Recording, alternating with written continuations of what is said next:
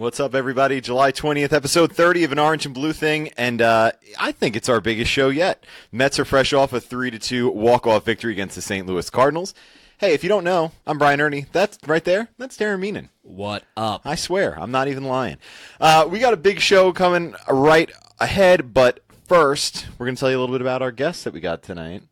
We are. Do you like my Julie Chen, but first? But first. But first. That's tonight, actually. Yeah, see, we're fancy. We're FAF tonight. Yeah, for the biggest show in the history of Orange and Blue Thing, episode 30, we are drinking out of wine glasses. Yeah, I'm not drinking wine. Nor am I. Nor am I, my friend. Yeah, dude. You can't cheers and not take a sip. I have stuff to do here. Anyway, Greg Prince of Faith and Fear in Flushing and the author of this fine book, Piazza, Catcher, Slugger, Icon, Star. He'll join us at the top of the show, and then at the bottom, of course, is our first player. First current active player. Paul LeDuc has been on. Ah, that's right. Nelson Figueroa has been on. Yeah, that's right. First active player. First active player on the roster. Mets outfielder Curtis Granderson. Yeah, I wrote today that he led off the game today, and he's sitting cleanup for us tonight. So it should be a fun night. Pretty good. Yeah, and I'm glad the game didn't go 20 innings. The minute they won, I was like, okay, good. Well, the second the game got tied, I'm like, oh, here we go. It's going to be a long day. I almost texted you, but I didn't want to freak you out. Well, we always knew in our back pocket that it might not be possible, that we instead of doing a video call, we'd have to do just a regular phone call, which would have worked as well. But, if you are listening afterwards on SoundCloud and iTunes, I appreciate it, or we appreciate it. But there I don't appreciate it. There are always incentives to watch the live show. And tonight's incentive, thanks to the Mets for sending us this Noah Syndergaard Thor bobblehead, which is the giveaway on Saturday. We have tickets. We'll be there. We do. With the 7-Line Army. I think there are some tickets left. I don't know. Go to Mets.com. I'm sure there are. But yeah, I think people might be camping out like tomorrow. They're already on They're already on eBay for what, a couple $100? But it's still a third of the stadium. I don't think you have to get online like tomorrow for it. I don't know. I mean, we don't want to flood the clear line, but you have clear. Yeah, I was going to say. Hint, hint, you might want to utilize that on Saturday. Yeah, but a lot of people are into collecting bobbleheads. I know our buddy Petey is only missing the Steve Traxel one in the history of the Mets bobbleheads. He's missing one. So I know he said that he loves the tailgate, but he's going to miss the tailgate on Saturday because he wants to pick up the bobblehead. Well, I mean, look, if you're going to be missing one, it might as well be Steve. I got Traxel. An extra. Of what? I got two. Oh, so I'm keeping one, yeah. You should. I'm sorry I didn't get you one. No, it's fine. That's what my dad's for. It's for the people. I'm sending my dad online. I'm like, go take care of that. Yeah, so if you are watching live, all you got to do, you probably know by now if you're a frequent, loyal viewer of the show, just share the show right now on your Facebook wall and say you're watching Orange and Blue Thing. And then at the end of the show, before we turn this thing off for the night, before our Facebook Q&A, which is always a wildly popular segment of the show. Wildly. We will select. People come up to us all the time. They talk to us about it. Yeah. It's great. We will select one lucky live viewer to win this bobblehead, and I promise we'll ship it out tomorrow. We were in the process of moving our warehouse. We're finally kind of in. Moving trucks started coming this past Monday. I'm so confused of what day it is. Obviously, it's Thursday. That's why we're doing the show. But the past 4 or 5 days have been a complete blur because we had the outing last Friday night, which we won. We brought our career total to 41-31. We're 10 games over 500. So I love the losers. But the 7-line always loses. Yeah, the haters, the freaking losers on Twitter that like to say that every time the Mets lose when we're there, they like to say that they lost because of us, which is bull. A bunch of malarkey. So we're 41-31. A bunch of malarkey. This season we're 7-3. I tell you, now. kiddo. Friday was awesome too. It was we didn't tailgate. It was a weekday game. It was McFadden's day. Yeah, we were at McFadden's and pre-gaming there. Thanks to them for all the great drink specials. They making money now.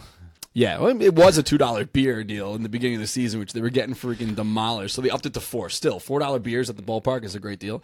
Obviously, 14-2 victory. It was almost kind of like, not that you can never get comfortable because we've seen the Mets and any team blow some big leads, but towards the end of the game, you're like, all right, this is in a bag, you know? Yeah. Another good victory. So we're 7-3. We got an outing this Saturday. You do, and it'll be 8-3. Against the Oakland Athletics, I would certainly hope so.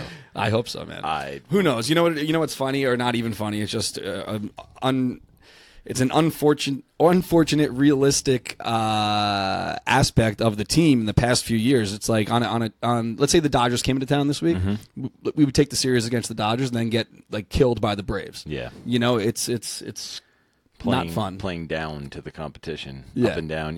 Which is a hallmark of an inconsistent team. So that's the problem when you're a good team like they were in 2015. You beat up on those kinds of teams, and actually. I think this year the opposite has been true because I think they've actually handled those bottom feeder teams pretty well, and then you get to the Nationals of the world and they halt every streak. I mean, that's really been the story of the last month and a half, right? Every time that looks like they're about to go on a little bit of a roll, they get knocked back down a peg, which is what the last two National Series were. So, well, speaking of not being knocked down and hopefully a sign of good things to come, this week. I guess it was a couple of days ago, Noah and Harvey tossed to each other. No big whoop. It's not like they were throwing a bullpen, but they were tossing in the outfield. Both those guys had a ball in their hands for the first time in a while. Noah hasn't pitched or thrown at all since the end of April when he pulled the lat, and Harvey's had like a off month, obviously. So we'll see what happens with these guys. Familia, I think, is throwing down in Florida. I'm still laughing at myself for drinking out of a wine glass. Why not, dude? I'm fine. I don't know, man. We think that Walker's coming back, but who knows what the hell's going to happen because the trade deadline's a couple weeks away. What do you think of both Actually, Walker? Not even a couple weeks away. No, it's like 11 days away. Yeah. What do you think of Walker and Cabrera taking balls at third base? I mean, they might as well hang a for sale sign on Cabrera's neck. Yeah, exactly. I mean, TJ, it does not look good in the field, but he's a hitter. He's hit at every level, and I like to see him succeed. A local guy, and he's not good at third. So the problem is that experiment should be over. Yeah, that it should be. The problem is right now is that they have two right-handed hitters who hit really well, neither of which can play third base, and they both can't play second base at the same time. In Flores and Rivera. Yeah, other roster news this week. Robles is back. Yeah. His second pitch back, gave up a home run, and he did point up. He did. He thought it was another pop-up. It was a pop-up to the stands. I like the unfettered optimism that it's just like, you got that. You got that? Look, I've done that on the baseball field, but then again, I don't throw 97 and should be able to get guys out. So. And to make room for Smoker today, Neil Ramirez has been DFA'd. So that experiment seems to be over as well. Thank God. But anyway. That's about as good of a hydrogen bomb. If you do check out us in the outfield or wherever the hell we go, we do occasionally bring these gigantic banners that are actually hand-painted by our buddy Dave Maggio. His real name is Majowitz, but I think everyone just didn't really know how to pronounce it, so they just started saying Maggio. Yeah. So Dave Maggio hand-paints these banners, which are in soccer are called tifos. Giant banners that show support for your team, and we like to pass them around the section, hang them up in front of the seats before we start, and also show them off at the tailgate parties. So a lot of people don't really, like Dave is kind of a quiet guy, and they might not even realize that he does this by hand. It takes like 30 hours sometimes to do it, and he decided to let the fans decide what will be the next banner that he's going to be painting. So the Subway Series is coming up in August, and what he's doing, if you're watching now, there's some examples here on the screen of some of his prior work, but he wants to allow you guys to design it. So if you go to Dave Maggio, or Maggio, DAVEMAJO.com, here, I'll pull up the website right here. If you go to the website, all the rules are there. Very easy to follow, and you don't need to have any graphic design experience with this. You could right-click and save the template. I can do it in Paint? You can do it in anything. He said, I think in here you can say you can do it in crayon. He's basically going to replicate exactly what you submit, and he's not going to announce the winner until he unveils it at the tailgate party. Cool. The coolest part about this, in my opinion, is when it's over, if you designed it, you're keeping the banner. That's awesome. Which is awesome. And for all of us who are married, it's going to be a fight. Like, where are you putting that? Yeah. I was thinking the living room. Yeah. So if you've ever been to our warehouse or anything like that, we do have some of his prior work, and we hang it up around our warehouse. But I think this is a great way to just be a part of the game. And even if you can't go to the game, doesn't mean you can't submit an idea. Yes. So are you going to submit one?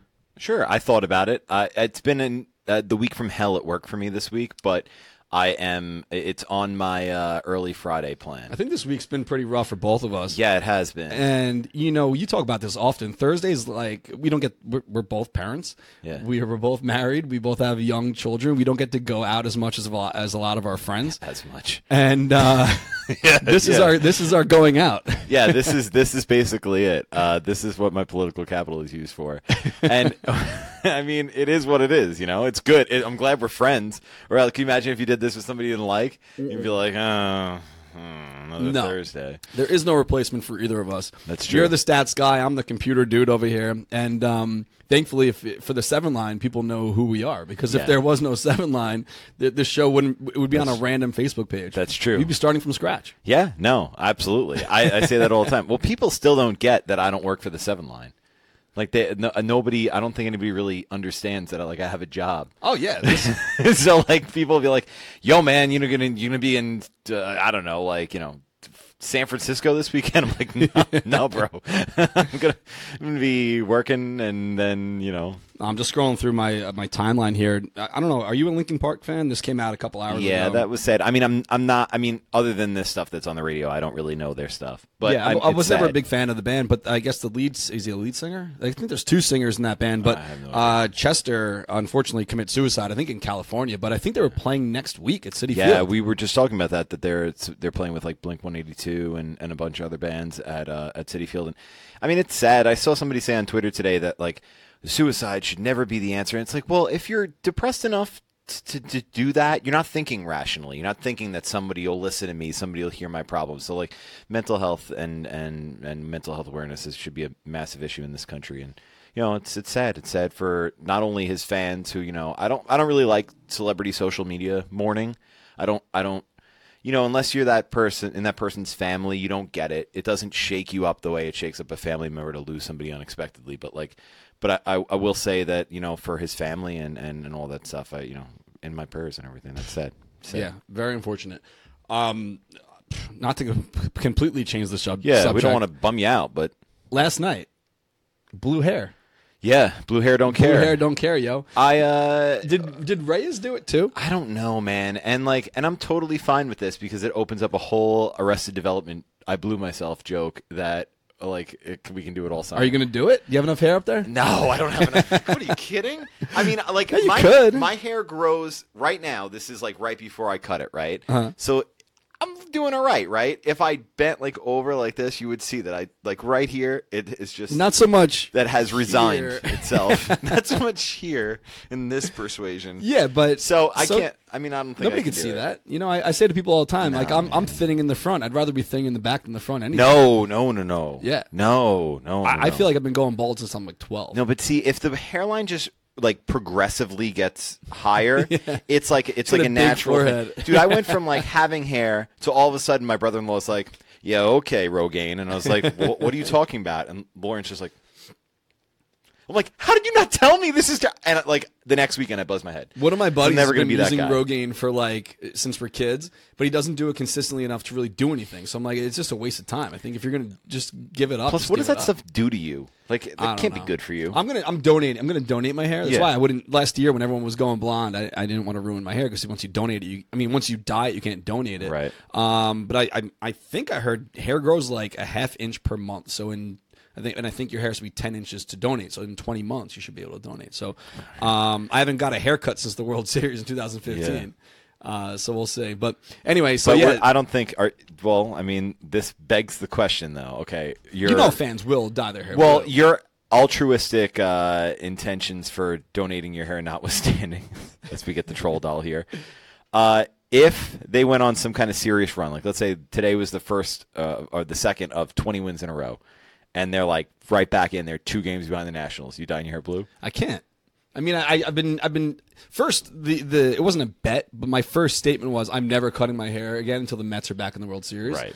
And then, some stuff happened in my life, and I'm like, you know what? I think I'm going to just donate my hair. Yeah. And I'd rather do that than ruin it by just going blue because of the Mets. But I liked last night's question to Terry was like, hey, what do you think of the blue hair? And he's like, I don't care as long as they start hitting. And I guarantee if it keeps up, a lot of the guys in the locker room are going to join in. Yeah. And I think a lot of fans will as well. So, yeah, last night I wrote on Twitter, I said, this is Mets fans next week if these guys keep hitting. It's a photo of the Trolls. So, there you go.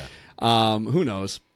And anything we talked about, like the whole crown count. We haven't updated that because I said let's kind of let that die until they get back to 500. So we haven't updated the crown count. Right. But you were a fan of it. I know, like Lizzie hates it. Adam, I don't know if Adam likes it, but I'm impartial. I think whatever. If they're having fun, I'm surprised. Not surprised that they're still doing it, but we talked about this right when it came up in the first week of the season. I said, well, are they going to keep doing this if it's a meaningless win in September and they're out? Are they still going to do the crown? Mm-hmm. And I think you said yes. I don't remember what the answer was. I think they would, just because there'd be more questions if they didn't do it. Right. Like, oh, what are you giving up? Right. And I think that it's good that even only 10 teams make the postseason. 20 go home. But you see, like with the Astros, there's no harm in having a down year because sometimes the seeds of a 30 games over 500 year are planted in that down year. And if you still keep the clubhouse light and you still keep guys, working towards the ultimate goal, which is to win a championship, even when you're 10, 15 games under 500 or something like that, I think that has a big impact on the overall tenor of the clubhouse. So do the Mets get back to 500 this year? I do think at some point they could, but I think that the best case scenario is like a finish 1 under, 1 over kind of thing. Like I wouldn't be surprised if they went on some kind of run to go like 81-81 to end the season, but I don't I mean, for them to finish 10, 15 games over to have a serious conversation about, okay, maybe we're talking about the wild card in September. I mean, that's a pretty ridiculous pace. I saw some stat, or maybe I heard it a couple of days ago when they were playing the Rockies.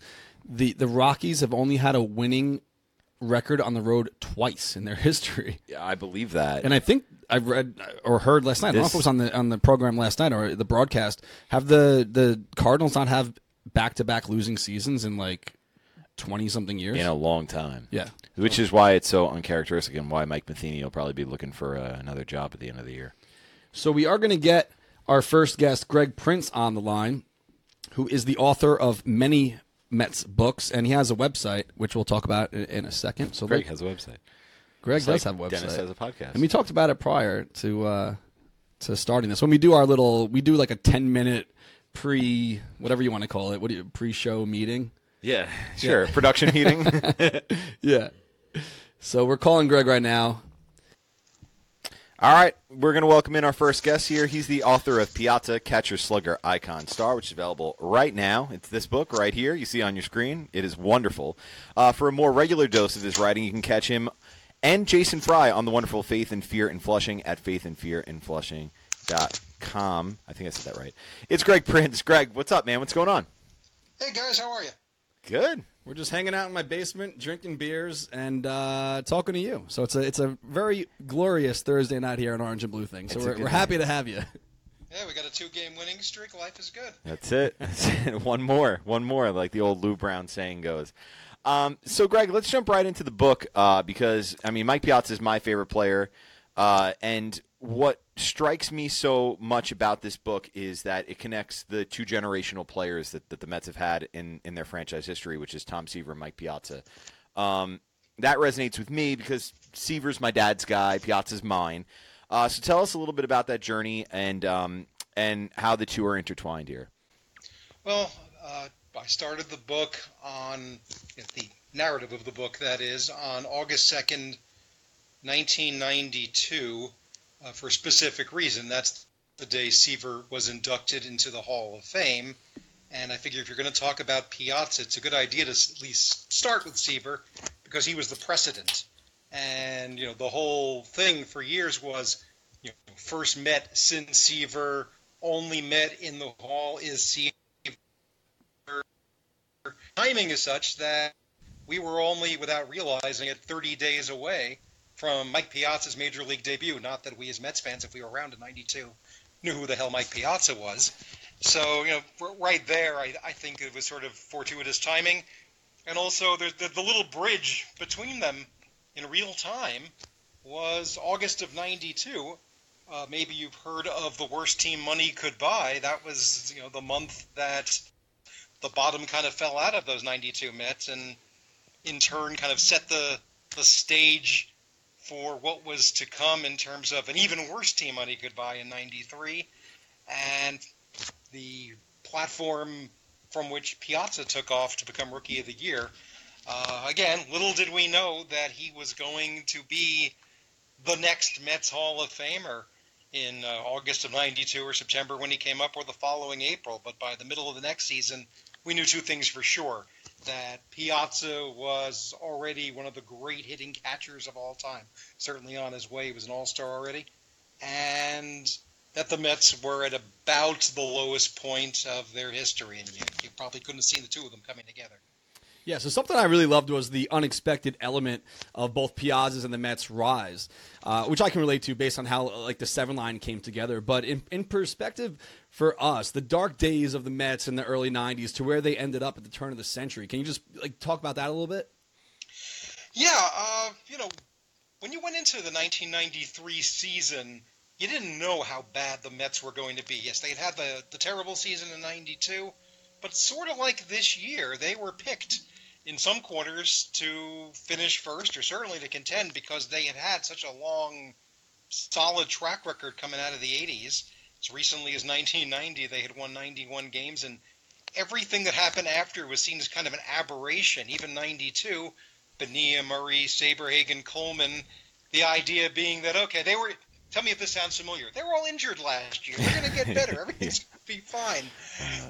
And in fact, it just didn't work. It was just a bad chemistry experiment on so many levels.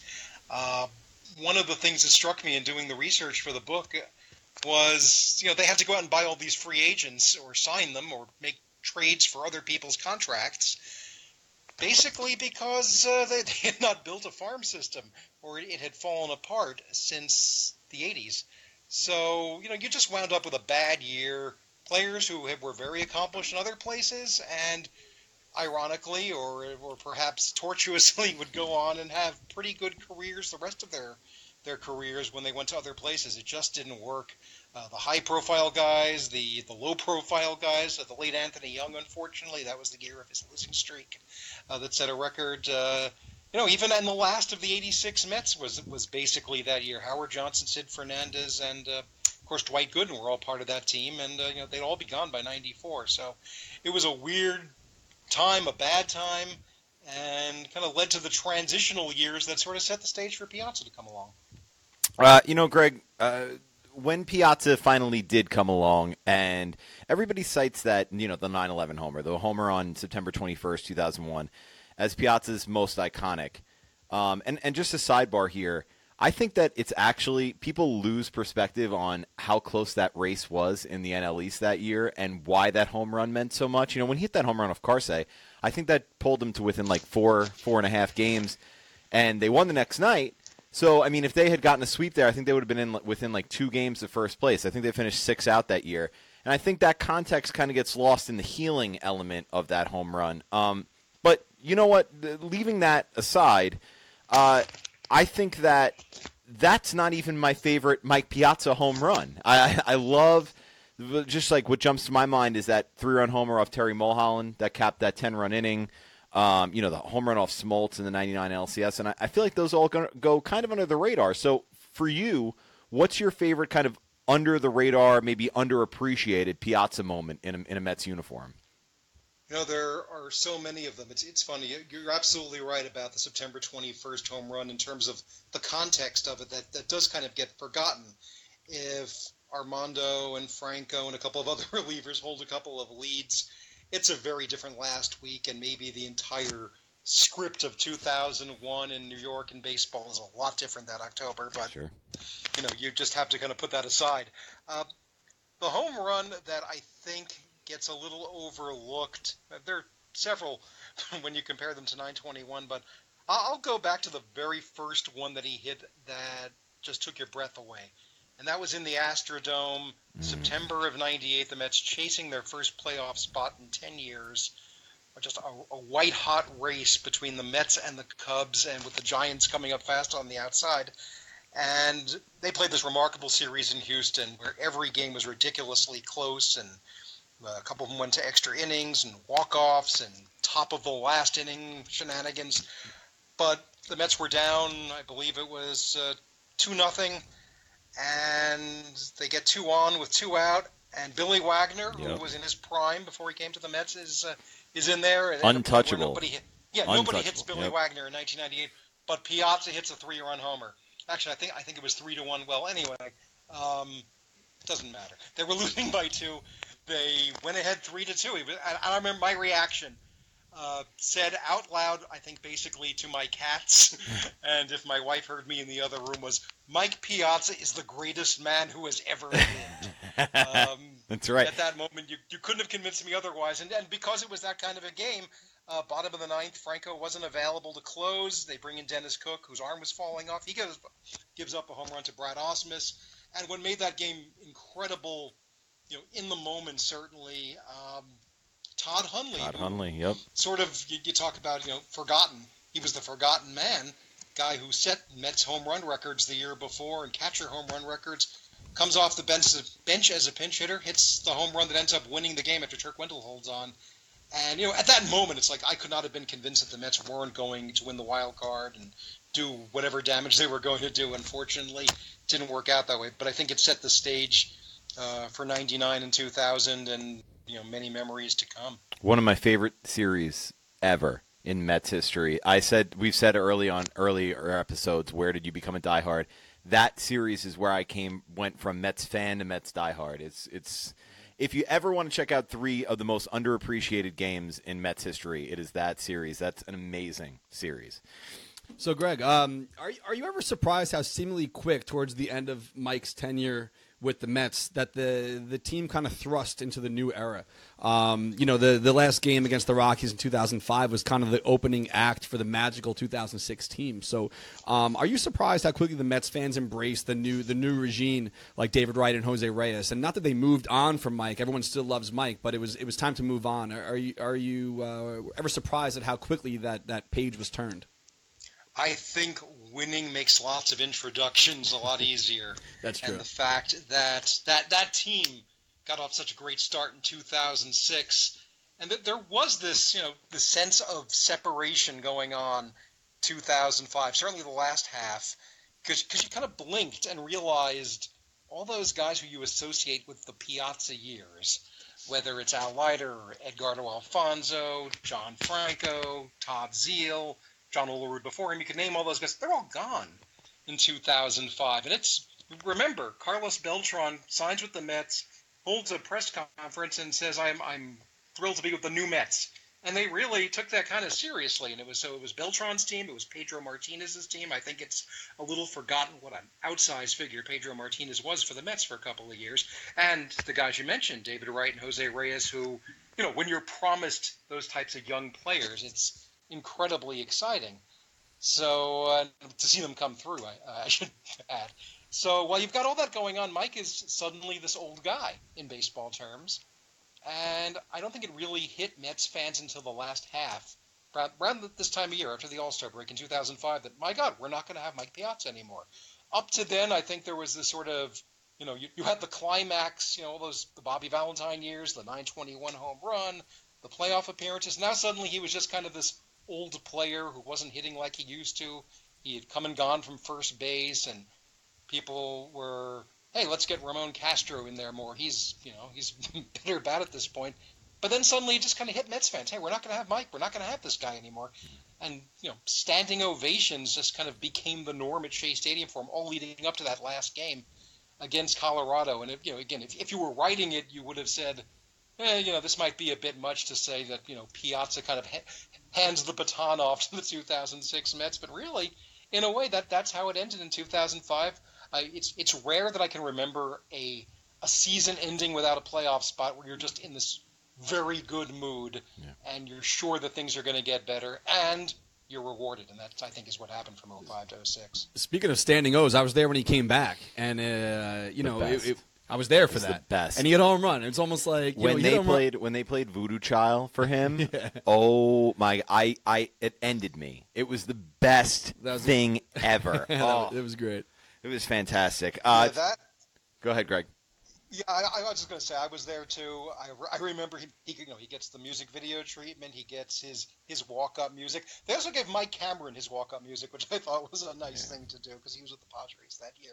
And Mike Cameron, wasn't exactly the icon in Mets history. And I specifically remember sitting there. I think he was on first base, and Adrian Gonzalez at the time, sort of an unknown rookie, was up.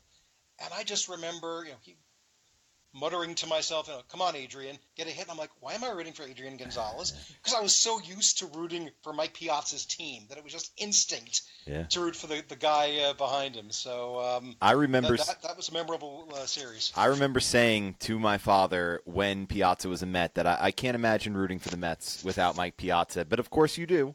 And, time moves on and it goes on and everything like that. But I feel the same way about the end of 05. That was a great season, too. I really enjoyed that season. Talking with Greg Prince, the book is Piazza, Catcher, Slugger, Icon, Star, and it's available now. Greg, you got some appearances coming up, so why don't you tell us where fans can see you and meet you and check that out? I appreciate it. This coming Monday, July 24th, I'm going to be part of something called the Varsity Letters Sports Reading Series. About 4 authors of baseball books are going to be there. Myself, Jay Jaffe of Sports Illustrated, who wrote about Cooperstown, Ron Kaplan, who wrote about Hank Greenberg, and Mark Feinstein, who covers the Yankees. It's at Le Poisson Rouge on Bleecker Street in Manhattan. You can look up Gelf Magazine to find out all the details. July 20th, next Friday, while I know the 7 Line will be invading Seattle, I'll be invading Rockville Center on Long Island, a store called Turn of the Corkscrew, which is books and wine. Great store, run by great people. We had an event there last year for Amazing Again, and looking forward to it again. So if you're on Long Island, Nassau County, it's a beautiful place in Rockville Center, Turn of the Corkscrew. So got those 2 things coming up. And where can the book be purchased right now? Amazon? Yeah, Amazon is your best bet. Certainly Barnes & Noble's in the New York area in the Northeast, I imagine. And hopefully your local independent bookstore as well. Awesome, man. So, Greg, I got to thank you for being so cool with us since the start. The 7 Line's been around since 2009, and I think since both of us are on social media as often as we are, we've always been very active with each other, and I always appreciate and enjoy reading everything that you put out, and also, at events like QBC and whenever we cross paths, it's just a great time to see you. So appreciate you taking time to chat with us, and everyone out there, pick up the Piazza book, and definitely follow Greg on Twitter, Greg_Prince. All right, man. Thank you so much. Thank you. Have a good night. Greg Prince of Faith and Fear in Flushing. Check out Piazza, the book. It is very, very good, I promise, because it needs to be to get my attention right now in my life, which is on fire every which direction. But it was awesome for him to hang out with us. I could talk Mets with him all day. He's the best. A lot of times he was wearing the Magic is Back shirt, and he actually – if you're watching it live, you could kind of see it in the corner there. I think he had a little trouble. He had his finger over the camera for a second, but whatever. I find that to be particularly endearing. It was great. I think that's great. It was great. I love it. But yeah, when that shirt was about to come out, he actually told me he had the original back in the day. They used to sell them at Shea Stadium. So, I love that shirt. I got my dad that shirt. Speaking of nostalgia and things from back in the day at Shea Stadium, this is a nice segue. That's perfect. If you're watching live, I'm wearing the rally cap. Rubbing off on you. The 30-year anniversary is next week, July 26th. And we were talking about this, I think, before we went live. I don't know. You know what? My live life and whatever we want to call it when we're not live is kind of meshing together at this point. But I think we weren't live. But midnight is... When I say midnight on Wednesday, it's really Tuesday night at midnight if you're still awake. So it's Tuesday, really... so Tuesday... at 11:59, 1 minute after that is midnight of Wednesday. So on Tuesday night, if you want to stay up later, maybe set an alarm, they're going up at midnight. We have 1,500 of these caps. I'm pretty sure it's going to be a one-time release. Don't quote me on that, but I'm pretty sure it'll be a one-time release because it kind of just makes sense that we're releasing it on the 30-year anniversary. For a quote, if you're watching this live, I'm going to pull this up. Check it out.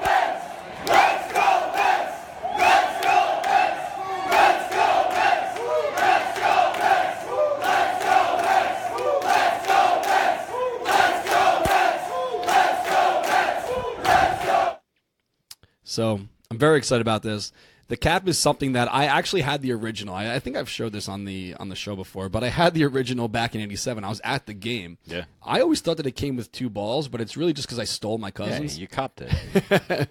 But You copped the feel of his ball. yeah, thanks, dude. No problem. So yeah, it comes with 1 Velcro ball, which can be placed pretty much anywhere on the hat.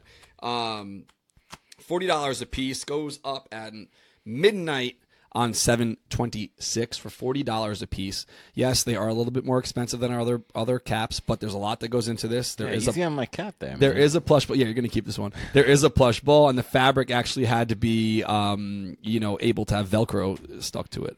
So pick one up if you are interested. And do you think people should set an alarm or just hope that they're still available? I in the think morning? people should set an alarm.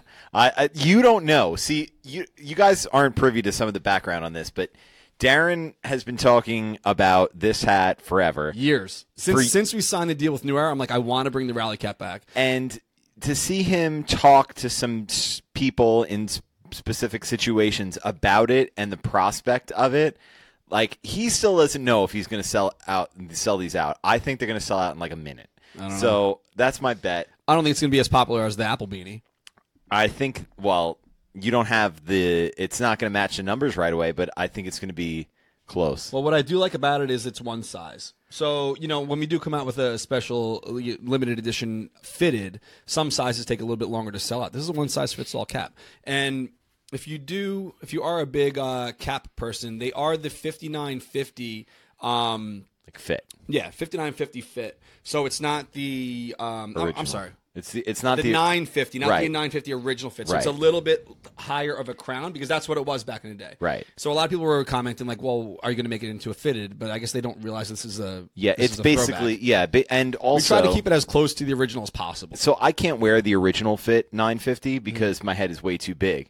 So like the big headed people out there, they can't wear that, like, the narrow kind of like what I call like that hip hop look kind of fit. Yeah. You know what I'm talking about? Well, some like of those caps that we came out with recently, you're like, "Oh, well, that's so you." You know what I mean? Like the Polo Grounds or the Tokyo. Yeah, that's you. Yeah, exactly. I'm like a straight 5950 guy usually. So I don't usually go snapback, but I can on the like traditional 950 fit as opposed to the original fit. I'm so pumped on this, man. They need to find New Era needs to find a better way to classify that than original fit and like regular 950. I think it's just really like a snapback low crown or something. Yeah, but they need to call it like a narrow fit or like a narrow fit 950 or like a wide fit 950.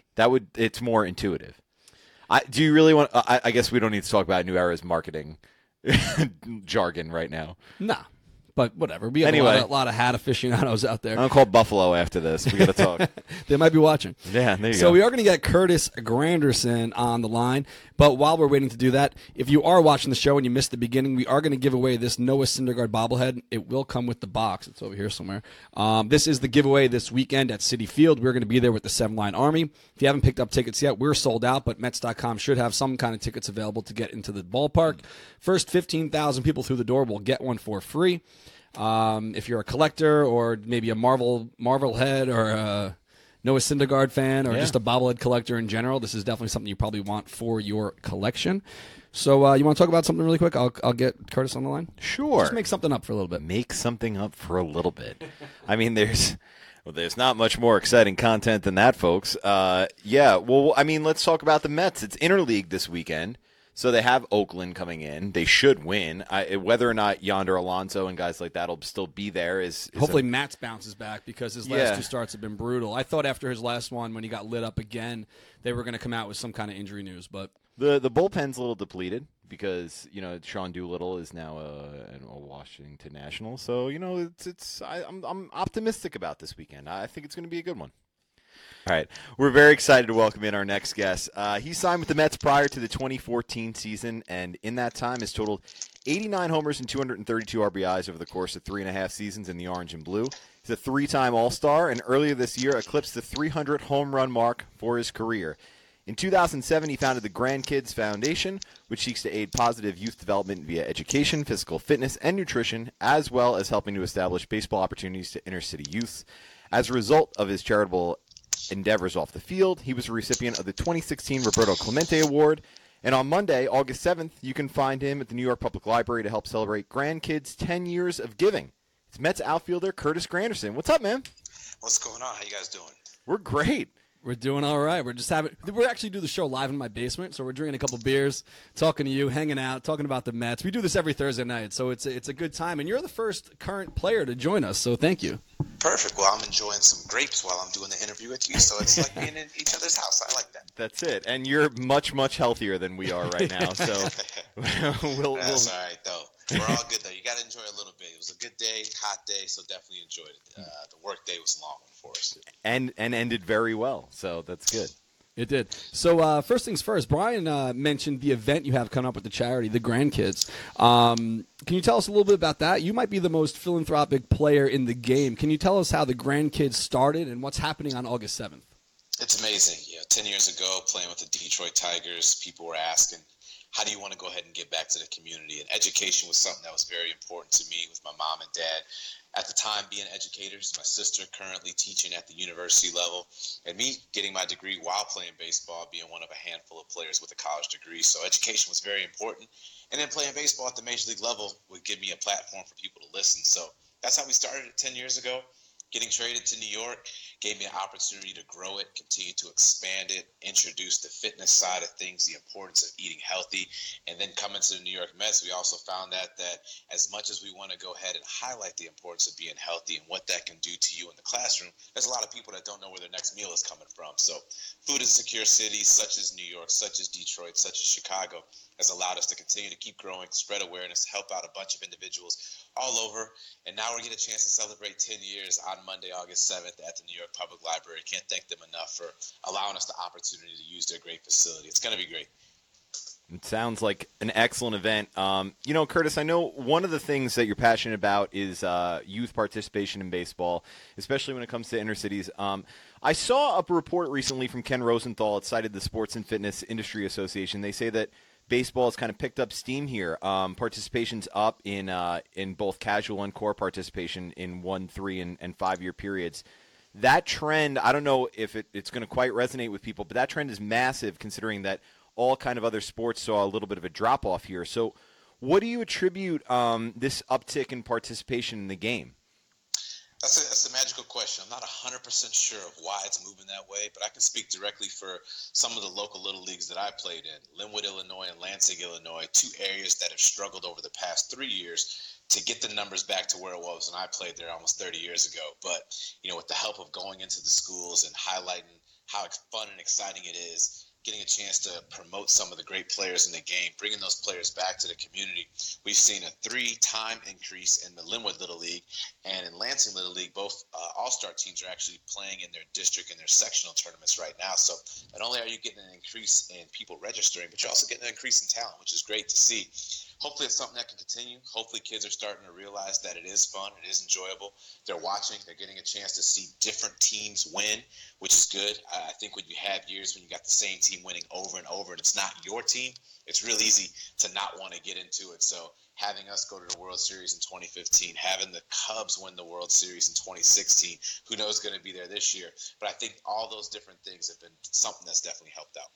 All right, so again, the event is Grandkids, 10 Years of Giving, featuring guest chef Josh Capon, A Taste of 10. So some of your favorite Mets players will be there, obviously, and tickets are on sale. But we're really pleased that you guys wanted to hook up our crew with a nice promo code. So the 50% off discount code, I think it's the first 100 people to use it, is just the 7 line, all one word, the 7 line. So where can fans purchase tickets, Curtis?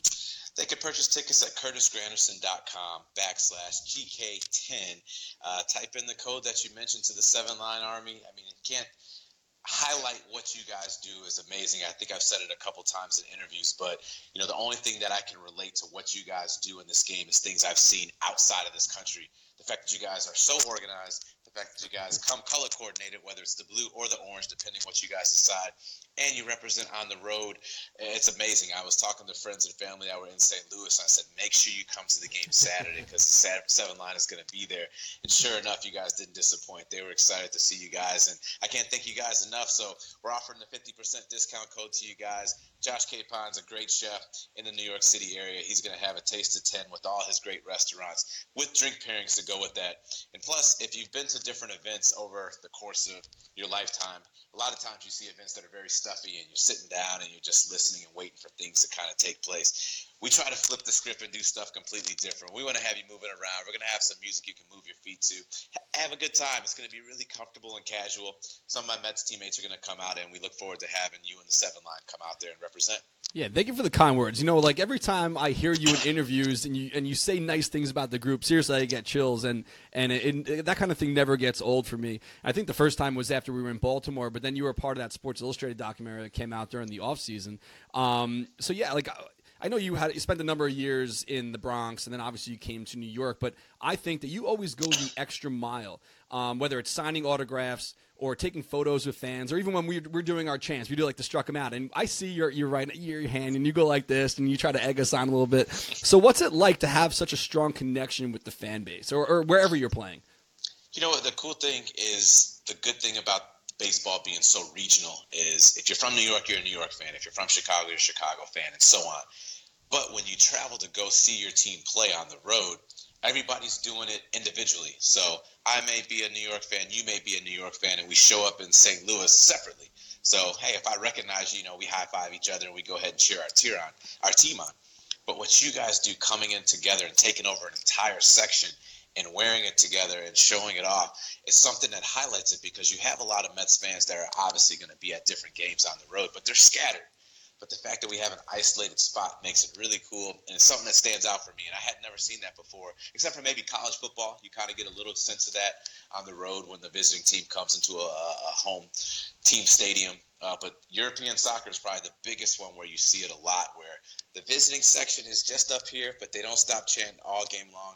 And the 7 line has definitely brought that to American baseball, which is great. And hopefully it's a trend that will catch on for other teams as well. I hope so. I say that all the time. I think it would be great if we started going places where it was like soccer, where there was rival cheering groups. But we're going to be there next weekend in Seattle. We were hoping that Felix was going to be pitching because they have the King's Court. Yeah. So our shirts actually say Queen's Court. So we were hoping that the stars were going to align and we're actually sitting on the right field line and they're on the left field line. It would have been great if it worked out. I don't think he's pitching next Saturday, but anyway, that would have been really cool. I think players that help the bridge the gap between people in the stands and Curtis, I'll give you a compliment here because I told my wife we were doing this and she's a Yankees fan.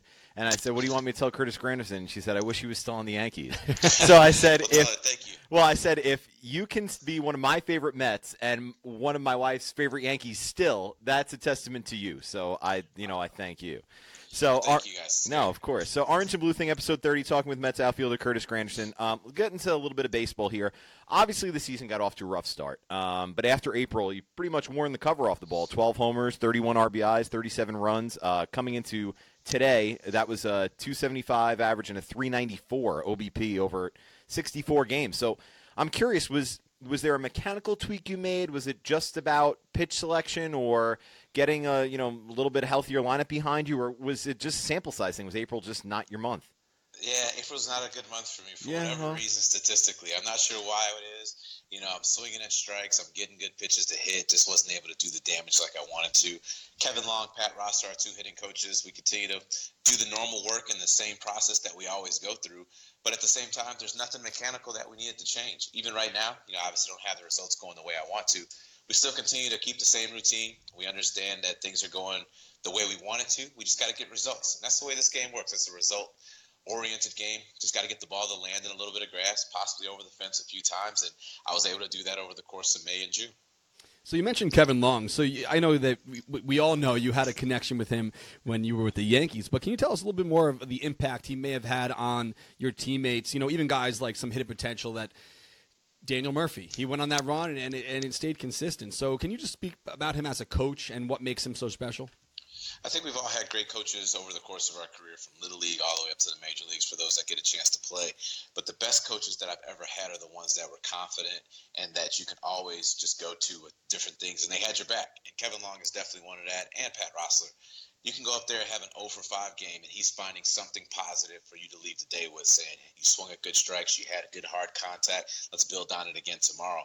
And those things make you want to come to the ballpark the next day and get ready to get back in the lineup, especially with 162 games. It's really easy to get down on yourself after an 0 for 5 day or an 0 for 4 day. But when you have somebody in your corner that's always finding something positive and something good to take away, that goes a long way. Yet alone all the mechanical nuances and techniques and things that he can go ahead and bring to your game, that's the first and foremost thing that he's able to bring. I could agree with that on a number of levels. We preach PMA, positive mental attitude, and I try to live like that in all aspects of my life. You know, whether it's cheering on my team or the way I live my life or things at work or, you know, with family. PMA, positive mental attitude, goes a long way. And I think, just like you said, the encouragement maybe from a coach gets you over that hump. And I think it does go a long way. So, got to preach that PMA. But that's it. So I like PMA. That's always a good thing. Have fun, go out there, look at it. Even today, you know, everyone says, you know, you guys won today, but you lost the series. But we won today. You know, why would we not? Why would we downplay a win? Sure. You know, we got to win today. Tomorrow's another day. We'll see what happens tomorrow. Exactly. So, Darren Mean and Brian Ernie talking to Mets outfielder Curtis Granderson. So, obviously, Curtis, the Mets aren't where any of us expected you guys to be in the standings. And, you know, the trade deadline here is just 11 days away. I think fans love to get an insight into the clubhouse a little bit because it's really something we don't get a chance to do. So, in this situation, are you going out there and all the teammates going out there and saying, "Look, we got to prove to Sandy we're not sellers. You know, we need to get right back in this thing. We'll take 3 from Oakland this weekend, and you know, don't sell the parts. We know we're going to make a run here." Or is that harder to do when you know, who knows? You could show up the next day and get called in the manager's office and say you're going into a pennant race somewhere else. What's that like? It's understood. You can control what you can control, and we know we got Oakland coming in. You know, we get ourselves ready to go ahead and try to win that series. That's the only thing that we can worry about. You know, the front office from Sandy and the owners, they're going to make the decisions that they have to make, either buying or selling. That's going to be up to them. But we're going to do the things that we know we're capable of. That's come out ready to play. Have fun out there. Give our team an opportunity to win. Our pitchers are going to pitch. We're going to try to catch the ball behind them as best we can, score some runs behind them. If we turn over to the bullpen, they're going to try to do the best job they can to go ahead and keep us in the ballgame. Well, we love having you here. You're one of our favorite players, and in the good times and bad, do you have something that maybe stands out as your favorite moment so far as a Met? I'd say my favorite moment as a Met was clinching the NL championship in Chicago. It was a combination of 2 things. One, doing the things that Sandy and the Mets organization said we were going to be able to if I signed and came to the Mets, and that was be able to win. And sure enough, you know, that was the icing on the cake by getting a chance to get to the World Series. And doing it in my hometown of Chicago. Got a lot of friends that are Cubs fans, and you know, unfortunately, we had to disappoint them a little bit by doing that. But a lot of friends and family got a chance to watch, cheer, and celebrate with me while we got a chance to advance to the World Series. So I don't want to be a downer here, but I did read an article I think came out last night. I think it was with the Post, and you spoke with one of the reporters, and you said you're not exactly sure how much longer there is in your career, but you're at peace with it, and you're willing to play as long as you're not in the minors, which we both totally respect. Not that anyone's trying to run you out the door, but if your career does end, do you have aspirations to maybe be a broadcaster, or what's next for you, you think? It's funny, you know, the article comes out today, and I had some fans even come up and gave me gifts today. I think they took it as I was saying I was done. No. And that's not the case. You know, I said that if there's no opportunities available for me next offseason, I'm going to have enjoyed this great run. You know, I've got a chance to play for 12 full seasons, which I never expected, and it's been fun. You know, a lot of great teammates across the board, and what comes next for me are a lot of things I'm excited for, whether that's this year or if that's 10 years from now. And some of those things include, you know, helping my foundation continue to grow from 10 years to 20 years and beyond, continuing my education. And the broadcast stuff is something I've enjoyed. I know I'm not sure. I know I'm sure I don't want to do it, you know, 365 days a year. But I do enjoy talking about the game and analyzing the game. And, you know, if I can make it fun in some form or fashion, it's definitely something that will interest me. All right, folks, there it is. Curtis Granderson. Come out and see him at the Grandkids 10 Years of Giving event on August 7th at the New York Public Library. Tickets are on sale now. Remember, the first 100 people that use the code, the 7 line, all one word, get 50% off. Come down, support an incredible charity, and meet some of your favorite players. Have some great food. Curtis, thanks so much for doing this with us, man, and we had a blast. Thank you. And hopefully if you guys get a chance to, if you get your first 100 to come in, maybe you guys can coordinate something for the 100 people that end up showing up, and you guys can wear the same suit, you know, with a blue and orange bow tie or something like that. I think we can work something out like that. Yeah, we'll be there. I can't wait. I'm really looking forward to it. And good luck the rest of the season. We'll see you next weekend. We'll see you this weekend. We're going to be there Saturday night, but we'll see you next weekend also in Seattle. Awesome. Can't wait. And hopefully we get a chance to match you guys up against the Kings Squad. I do remember that in Seattle. That was actually pretty cool when they're up there with their big Ks that they hold up. And if you guys can battle that with the struck him out, that'll be a good thing for the fans out there. No contest. We're going to shut them down. No contest.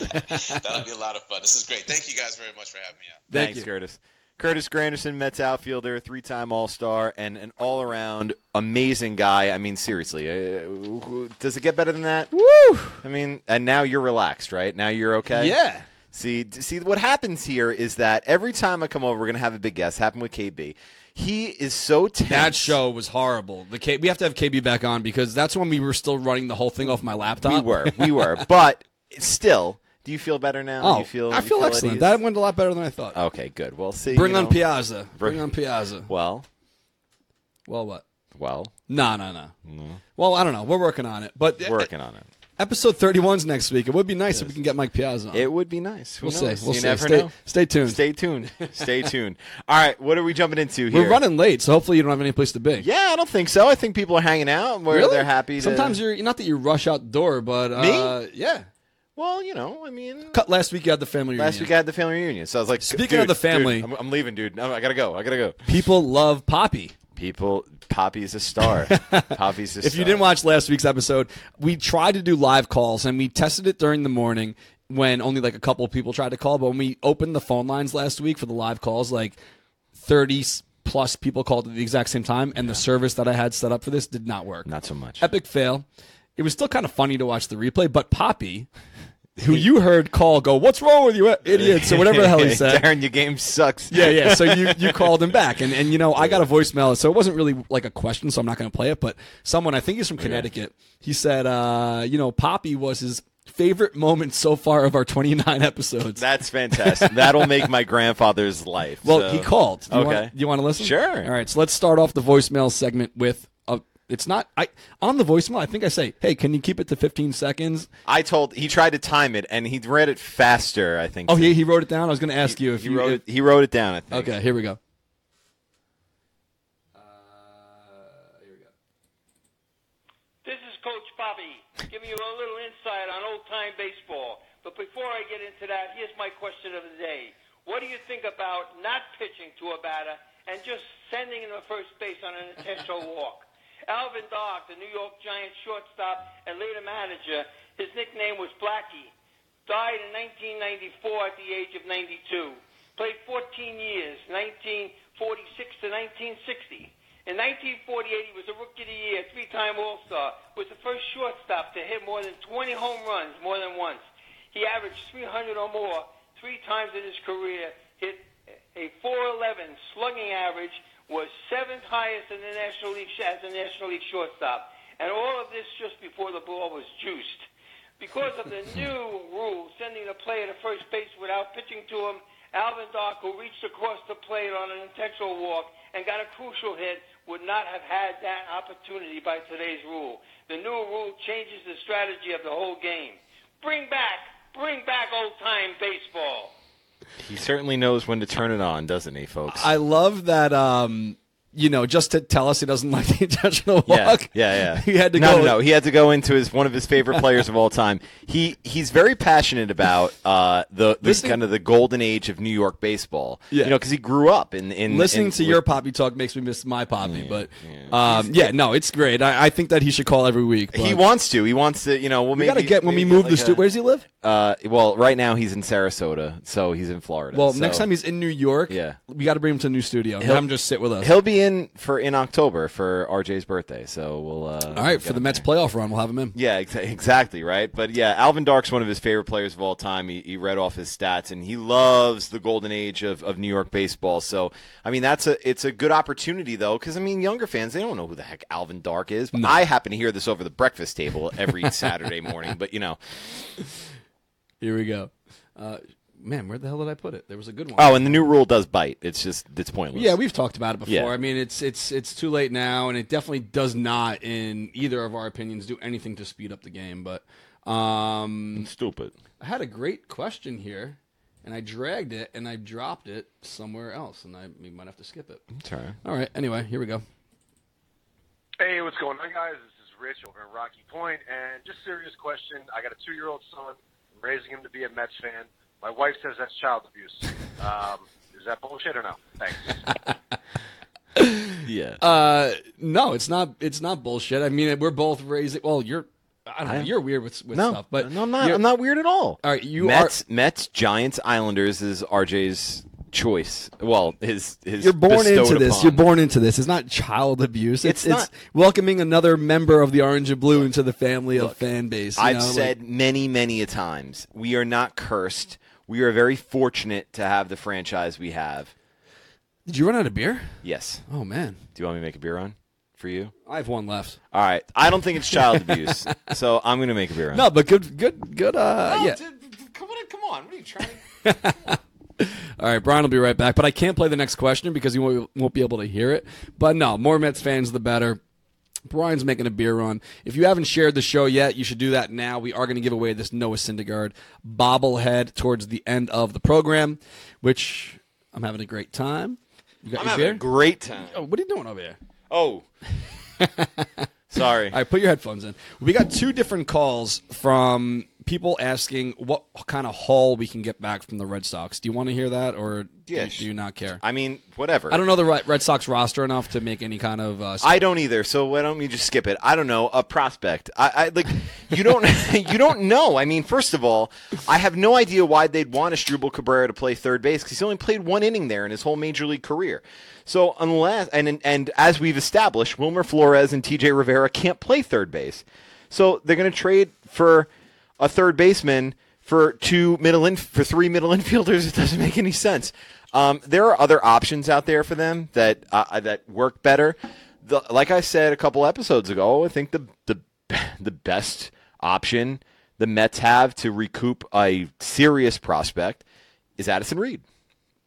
I mean, I think Absolutely. It's still the case. Who I met actually 2 mornings in a row in the hotel in St. Louis. He was in Starbucks.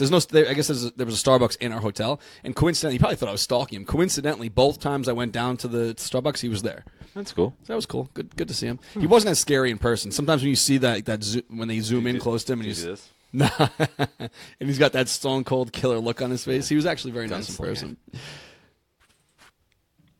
What's up, guys? This is Brew down in Florida. Drunk at Flip Night as promised. First, Darren, I got to know, what is the Bordy Barn? Because you talk about it every couple of weeks, and to be honest, keep in mind, I live in Florida now. It sounds like a terrible strip club, but I don't think that's what it is. So let me know what it is. And second, do you know when you're putting tickets up for the September 27th outing? Because I am coming up to join you guys for my birthday. I can't wait to see you, all of you. Have a good night. Thank you, guys. Bye. Wait, hold on. What day did he say he was going to be there? September 27th. That's the last home game Oh, of the cool. season, Well, right? yeah, because I think Brew's going to be up for the Islanders preseason game at Coliseum too. So I think it's funny that he's just asking a question he could totally just Google. But the Bordy Barn, I used to explain it as the funnest place you could ever go on a Sunday for 4 hours. And they play like sing-along style music. It's in Hampton Bays. There's a big tent. You don't wear anything nice. You wear like T-shirts, and you can't. Because there used to be the tradition that you could dump. Yeah, beer. they don't allow it anymore. But people like for virgins, like people that have never been there before, you get the doused in beer. Which doesn't even really sound like that much fun to me right now because I'm an old 36-year-old. But when I was 21, I was all about it. But I get like a little infant Tylenol on my finger. I'm like, it's we sticky. are absolutely going in August, though.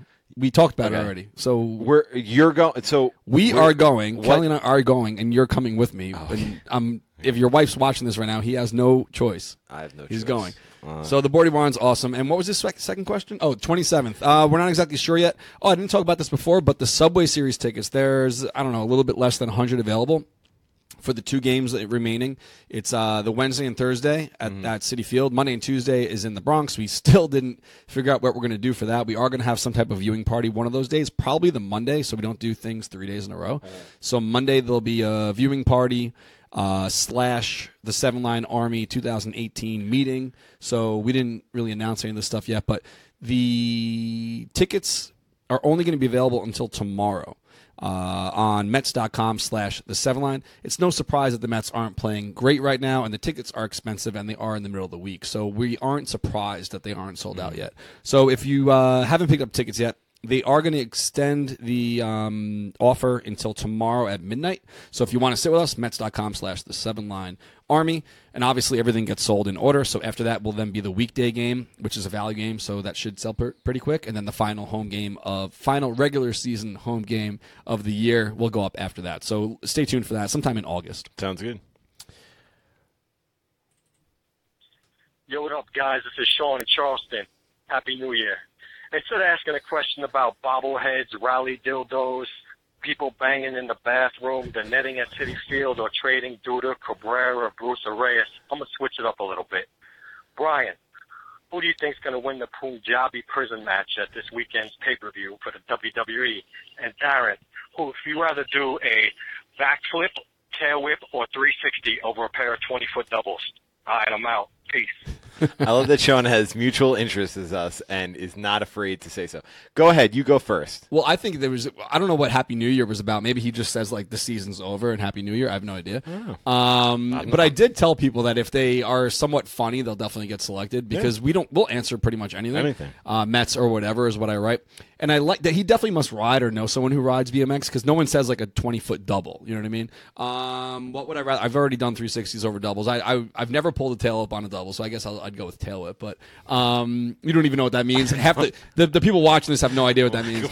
But last year, I doubt anybody's going to know other than the wrestling fans what a Punjabi prison match is either. So. Yeah, well, Shu and I were riding one day last year, and I was like, October, whatever date. I just picked a random date. I was like, we're doing tail whips, and we both sacked up and tried them. I killed myself, but it sounds awesome. All right, go ahead. I believe that I don't know. I would assume that Jinder Mahal is going to retain, and then they'll do a title switch at SummerSlam. I would assume so. I think it's crazy how like every week there's a major event for WWE. Dude, it's too much, man. It's like every 2 weeks. They had Great Balls of Fire, the most ridiculously named event ever, 2 weeks ago, and now Battleground is in 2 weeks, and then on the 20th is SummerSlam on August 20th. So it's just too much. It dilutes the product. They have too much content. It's an active problem. So if you do want to call us for next week, we are eventually going to figure out the whole live caller thing once we move into the new warehouse. But, well, we already moved. But once we move this studio from my basement to the new warehouse. But the phone number is 631-760-7722. So give us a shout for next week. We'll pretty much answer whatever you guys want to talk about. But we get a lot of repetitive questions here. Like there's one from a guy, I don't even know his name here, but he wanted to know if Wright will be the manager next year or ever down the line. Because obviously we probably think this is the end of Terry's line. And a lot of people wanted to know who's going to be traded. I don't really get into the whole trade talks. We talked about it last week as well. Talk to Michael Barron on Twitter if you want to get into the hypotheticals. The guy who is going to be traded, if you had to, is Addison Reed. The guys who are probably not going to be traded are probably everybody else, maybe short of Jay Bruce. The whole Jacob deGrom talks put me kind of on edge a little bit. Yeah. I doubt. First of all, I doubt it's going to happen, but it makes me nervous. I don't even like to hear it. I don't like to hear it either. But I got to make a sign: don't trade deGrom on Saturday. But night. if the Astros came to you and were like, "We'll give you Kevin Correa, George Springer, and a prospect for Jacob deGrom," you got to do it. You know what I mean? Like, but that's nobody's coming. Like, if the Angels came and said, "We'll give you Mike Trout for Jacob deGrom," you would do it. Yeah. But that's the whole thing. I heard some stupid. I gotta pull this up. No one's doing it. There was a hypothetical I saw. I think Charity replied to it. It was a hypothetical about Judge. Let's see it. Hold on. Let me pull it up. No, I mean, I wouldn't even do. I got to be honest with you. I wouldn't even do that. No, and you know what? We talked about it last week. Anyone could have a couple good 2 months. You know what I mean? He's been phenomenal, and I think he's the kind of guy who has staying power. But like, I just wouldn't. I wouldn't do that. It's team-controlled starting pitching. I wouldn't make that trade right now, especially with the construction of the Mets roster. They have They have their 2018 corner outfielders already. They have Cespedes and Conforto. They don't need more corner outfielders. Okay, here we go. This guy, I don't know who he is, but Damon something on Twitter wrote, "This will never happen. But if you're the Yankees, would you do it? The Mets get Judge. All right, that's it. The Mets get only Judge. Okay. The Yankees get deGrom, Syndergaard, and Reed." Obviously not, but that's what happens on this week of baseball. You know, everyone throws the stupid hypotheticals out there on social media for, I don't know, for attention or for just to garner some type of activity, but that's obviously not going to happen. So we are going to end the show in a little bit. with some Facebook Q&A. But if you do want the Noah Syndergaard bobblehead, we usually do it at the end of the show. Should Let's we do wait? it right now. You want to do it now, or do you want to make people wait? We always forget. We don't okay, always fine. forget. We'll wait. I'll just write down. Don't forget.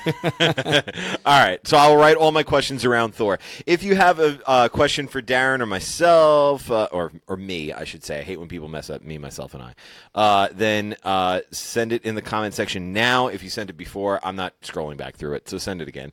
And I'm hoping that everyone could see the show because I actually reset. Like I'm watching it right here. I know, but I tried to reset my phone and pull it up on the actual Facebook app. And I can't see it on the wall, so hopefully other people can. I don't understand why that's happening, but yeah, we always end the show with a Facebook Q&A. If you're listening afterwards, you have extra incentive to maybe watch the live show. You win stuff like this nice little bobblehead we got here. This is an interesting question from Michael Bernecki. During the All-Star break, there was talk from the commissioner about potential expansion sites. New York was one of them. I didn't see this, but do you think New York would ever have 3 teams again? No. Could it ever work in today's day and age? I don't think so. I don't think so either. I think that the time for that has come and gone. I mean, if they were, it would be something north, kind of like how the Buffalo Bills are the only team that actually plays in New York. The Jets and Giants are in Jersey. But if they do, it would something be north that would maybe rival, the Red Sox fan base. Because a lot of people that live anywhere north of New York on the East Coast, Connecticut, whatever, they're just automatically Red Sox fans. I have to be honest with you. I am jealous sometimes of the New England sports scene because I would love to everybody to root for the same team. Like if everybody was just a Mets fan, or everybody was a Giants or Jets fan, or you know what I mean. Like it kind of like to segment it. It kind of bums me out sometimes. I wouldn't go to 3 teams. I would think if you're going to expand, although I would assume that you could move a team before you would expand. I would assume that Montreal would be like the immediate the place that you would start, and I'm sure Vegas would want to get in there now that they're a 2-sport city, right, or soon to be. I appreciate Dwight Arias that you will streak down Northern Boulevard if we pick you for the Syndergaard bobblehead, but we're not going to encourage that. All right, people will probably do some obscene things to get this bobblehead for free. Yeah, I know. Nothing to me, thanks. Not that we're asking you to, but you probably would. We got our DMA is a lot of dudes, so no, thank you. Jeff Sanders says, any bucket hats in the making? People want bucket hat. Why? When did this happen? We've sold 2 different bucket hats, but they weren't designed by us. They're the program caps. So people see that we come out with a lot of hats every once in a while, but they aren't caps that we design. So people get something in the mail and they say, well, where's the T7L logo? But we have an agreement with New Era. We can purchase whatever they come out with. Right. So the 2 bucket hats that we sold weren't designed by us, but we have nothing in the works for another bucket hat. Bauer wants to know watch parties for the Bronx games of the Subway Series. Have we come up with anything? We just chat about that. I mean, I'm sure Mulcahy's would love to have us.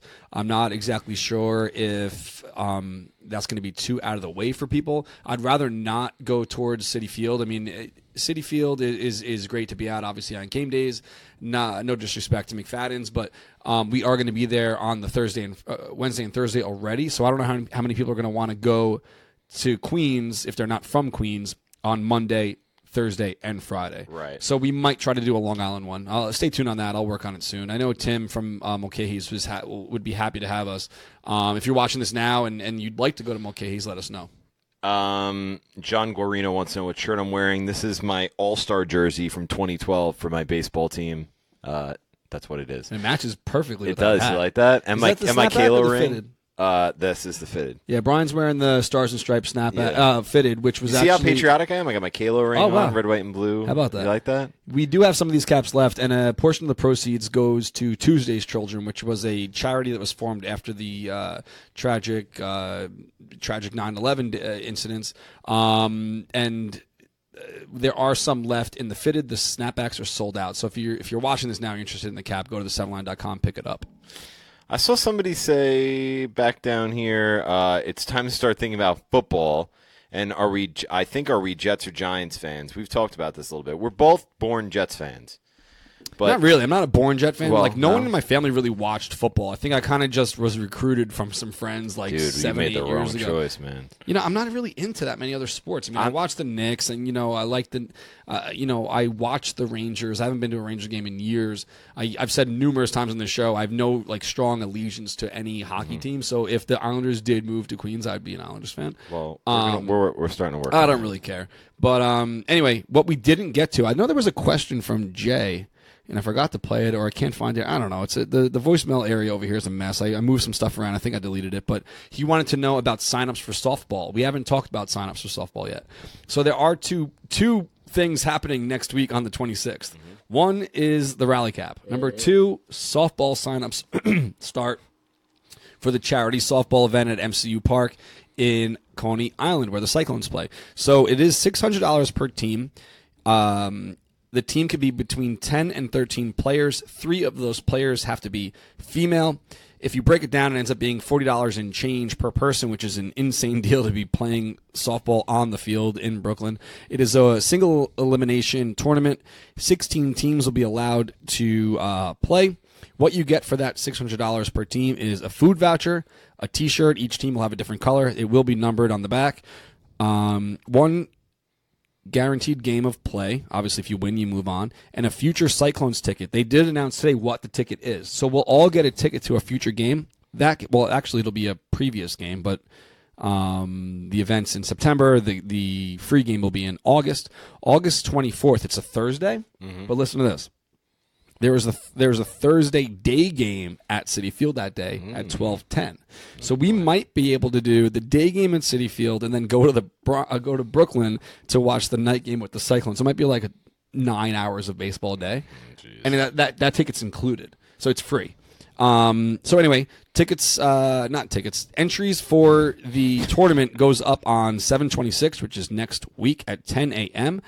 They are going to let unlimited amount of teams register, but they're going to have a lottery system to pick the 16 teams that actually get to play. Yes. So we think there'll be a lot of people interested in joining this. So the way it works is you sign up, you enter your credit card information. Your card will not be charged unless you're selected as one of the teams that gets to play. You submit a roster, your name, your address, all that good stuff, your billing address, all that. And then entries will close on 7/28 at 12 a.m. So after that, they'll do the lottery. They'll inform you and say, hey, you were selected. Your card is going to be run tomorrow, whatever it may be. And then we go out there and play in September. So it should be a great time. Tyler Siddell with my favorite comment of the night, quoting Big Daddy. I mean, if OJ can get away with murder, why can't Sonny have his kid? This guy knows what I'm talking about. Yeah, OJ acquitted today. Yeah. Well, not acquitted. No, I'm sorry. Paroled. No, yeah. What? I don't care. We've already spent enough time. We've already spent enough time on a freaking whatever. I don't even want to get into that. Dave wants to know, do I drive over or do I use an Uber? I don't drink that much that I need to. He's drinking light beer. It's basically water. I really don't drink that much. It looks like I drink more than I do. So when we had McKellar on the show, we both were having a little bit thicker, heavier, stronger beers. My stuff was still like 4.6. Yeah, yours was a little bit lighter. You had the Hey Sally or whatever it was, and I had the other one. But yeah, I'm so pumped for that brewery, man. One last thing on as far as we talked about wrestling. Christian Garzone wants to know, am I going to be at NXT TakeOver or SummerSlam? I'll be at TakeOver. TakeOver is the best wrestling event of the year, as far as I'm concerned. All right, guys. So it wouldn't be right of me to not play this Rally Cap promo one more time. So let's do that, and then when we finish that, we will select the winner of the bobblehead. I promise we'll ship it tomorrow. We are back up and running in the new warehouse in Hauppauge. I'm going to get a decal for the door that says hours of operation. Monday through Sunday, closed. Don't knock. Order on the7line.com. It's not a storefront. So, now that people know where we are and we have our own warehouse with our own door and our own garage and everything else is ours, we know that people are going to start being like, oh, I live 2 minutes from Hauppauge. Hey, could I do an exchange? No, sorry, go away. You bought it online, ship it back to us. There's only 2 employees there. We can't just be opening the doors and doing exchanges in person. But nobody's going to be shipping this back, the Rally Cap. No, I hope not. No. So anyway, Rally Cap next Wednesday.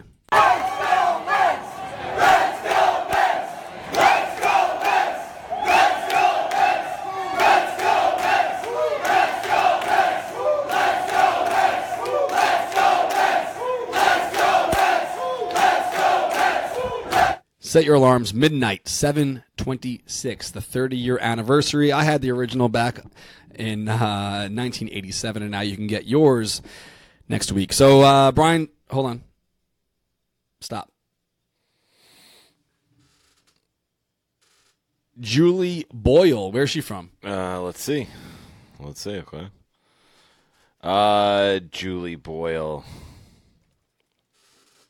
from Somerset, New Jersey. Awesome. So, Julie Boyle, don't close that because this is what we do sometimes, and then I forget afterwards. We're going to send you a direct message right now. Get your address, send you your bobblehead. For those of you who didn't win, you still have a chance to pick one up on Saturday at the ballpark. Look how sturdy this box is. You know what's on here too? It says digital content offer. I guess there's something in the box that you can download for free. Exciting. I don't know. Oh, here it is on the side. It's special code. Anyway, if you want to pick one up, go to the game this Saturday. You have to wait online, though.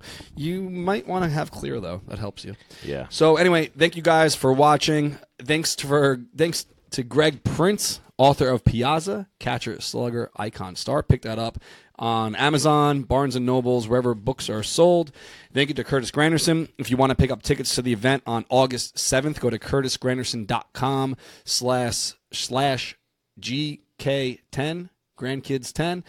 Tickets are $300, but if you use the code The7Line, you get it for 50% off, which, if you're good at math, is $150. First 100 people, though, so don't delay if you intend to do so. Yeah, if you're 101 and you try to do it, you will not get the discount. So join us. It should be a good time, and looking forward to hanging out with you guys this Saturday at Citi Field. Again, obviously, it's the bobblehead day, but we will be tailgating prior to going into the game. It will be our 73rd outing, and we're hoping to go 8-3 so far this season. It should be a good time. Wheeler's on the mound. We've seen Wheeler like pretty much every start so far. Zach Wheeler package. Yeah. Zach, we should try to package that next year. Yeah. And then next week, Seattle. We didn't actually announce the pregame party for whatever reason, but if you got tickets, you already got your package in the mail, which explains it. We're going to be at a brewery. They're opening special just for us at 10 a.m. It's directly across from the ballpark. They're even going to deck the place out in orange and blue balloons. They're totally embracing the visiting team, which is great to see on the road. So thank you guys for watching, and we'll be back here next Thursday, 6 p.m. Eastern, Facebook.com/The7Line. If you're listening afterwards on SoundCloud and iTunes, we totally appreciate it. Make sure you subscribe to the show. Leave us a rating. It helps us jump up those charts. Last week, we were number one for a little bit. New York's it always number one, changes. right? If you go into iTunes, you type in Mets, it'll say who's on the top, and we are occasionally at number one. Okay. Number one. Yeah, so thank you guys. It's all thanks to you, and we appreciate it. We have a good time doing this every Thursday. It's our hangout time. You don't get to see each other that often, besides this. And the games. We love it. So, episode 30 in the books. Anything you want to say? That's it, man. Let's get out of here. All right, guys. Thank you so much, and we'll see you Saturday.